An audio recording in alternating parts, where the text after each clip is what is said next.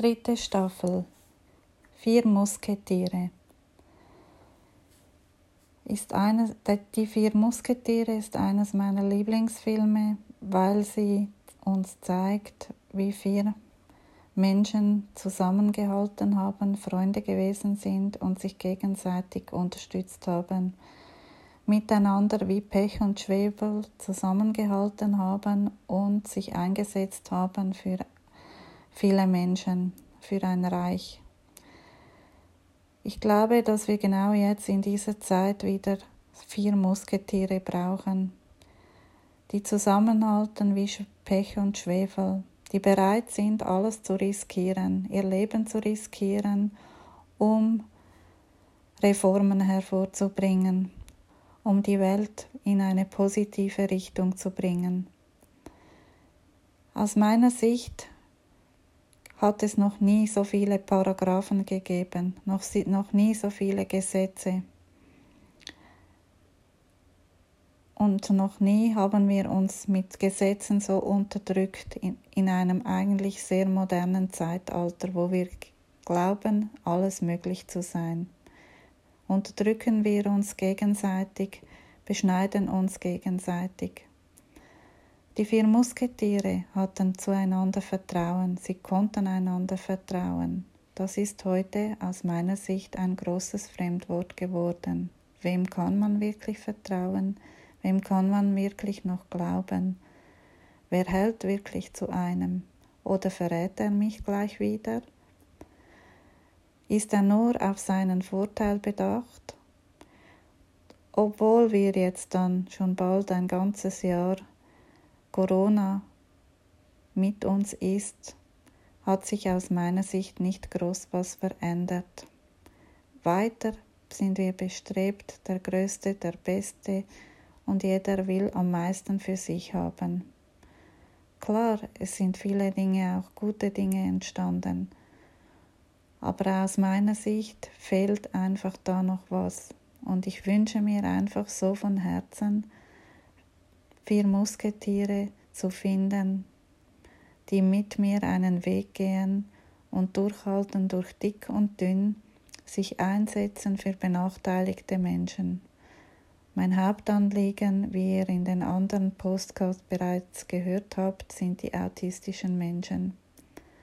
Sie haben immer noch keinen Platz in dieser Welt wirklich gefunden. Für mich sind einfach die 4 Musketiere ein sehr großes Vorbild. Sie zeigen etwas auf, das wir irgendwie verloren haben. Es benötigt eine ganze Stadt, um ein Kind ins Erwachsenenalter zu bringen. Wenn wieder jeder seine Aufgabe bekommen würde und jeder auch seine Aufgabe sehen würde, dem anderen etwas mit auf den Weg zu geben.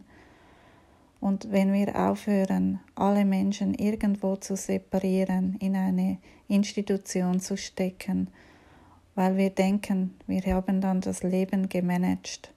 Dabei haben wir nur weitere Probleme hervorgebracht.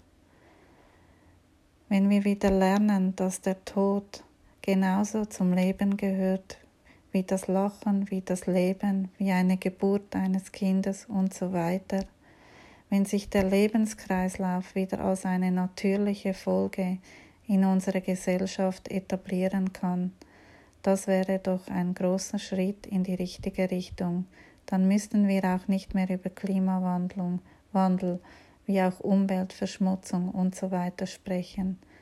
Weil wenn dieser Kreislauf wieder zur Normalität in unserem Leben werden könnte, dann würden automatisch die anderen Dinge folgen, weil es ist unausweichlich, dass man diesem natürlichen Lebenszyklus dann folgen muss, weil es sonst gar nicht anders möglich ist. Ich wünsche mir einfach so sehr, dass wir aufwachen, dass wir darüber nachdenken, über das Leben und über das, wie wir leben.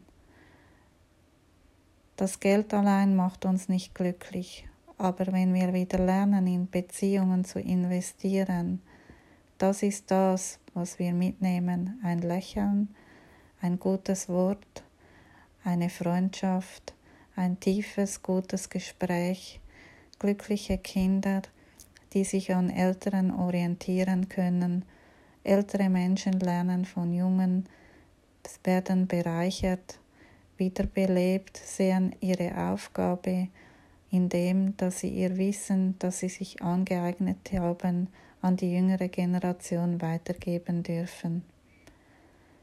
Ich möchte einfach anregen, darüber nachzudenken. Gerade in dieser Zeit, in dieser Weihnachtszeit, was ist uns wirklich wichtig? Was gibt uns wirklich wahren Sinn? Und wie könnten wir in Zukunft unser Leben neu gestalten? Ich denke, dass wir wieder zusammenrücken müssen, näher zueinander kommen, nicht jeder seine 5-6 Zimmerwohnung alleine besiedeln. Es ist nicht einfach, wir haben gelernt, autonom zu leben, aber ich bin einfach der Meinung, dass Miteinanderleben ein großer Gewinn und ein großer Reichtum für die Menschheit sein kann und sein wird. Besten Dank.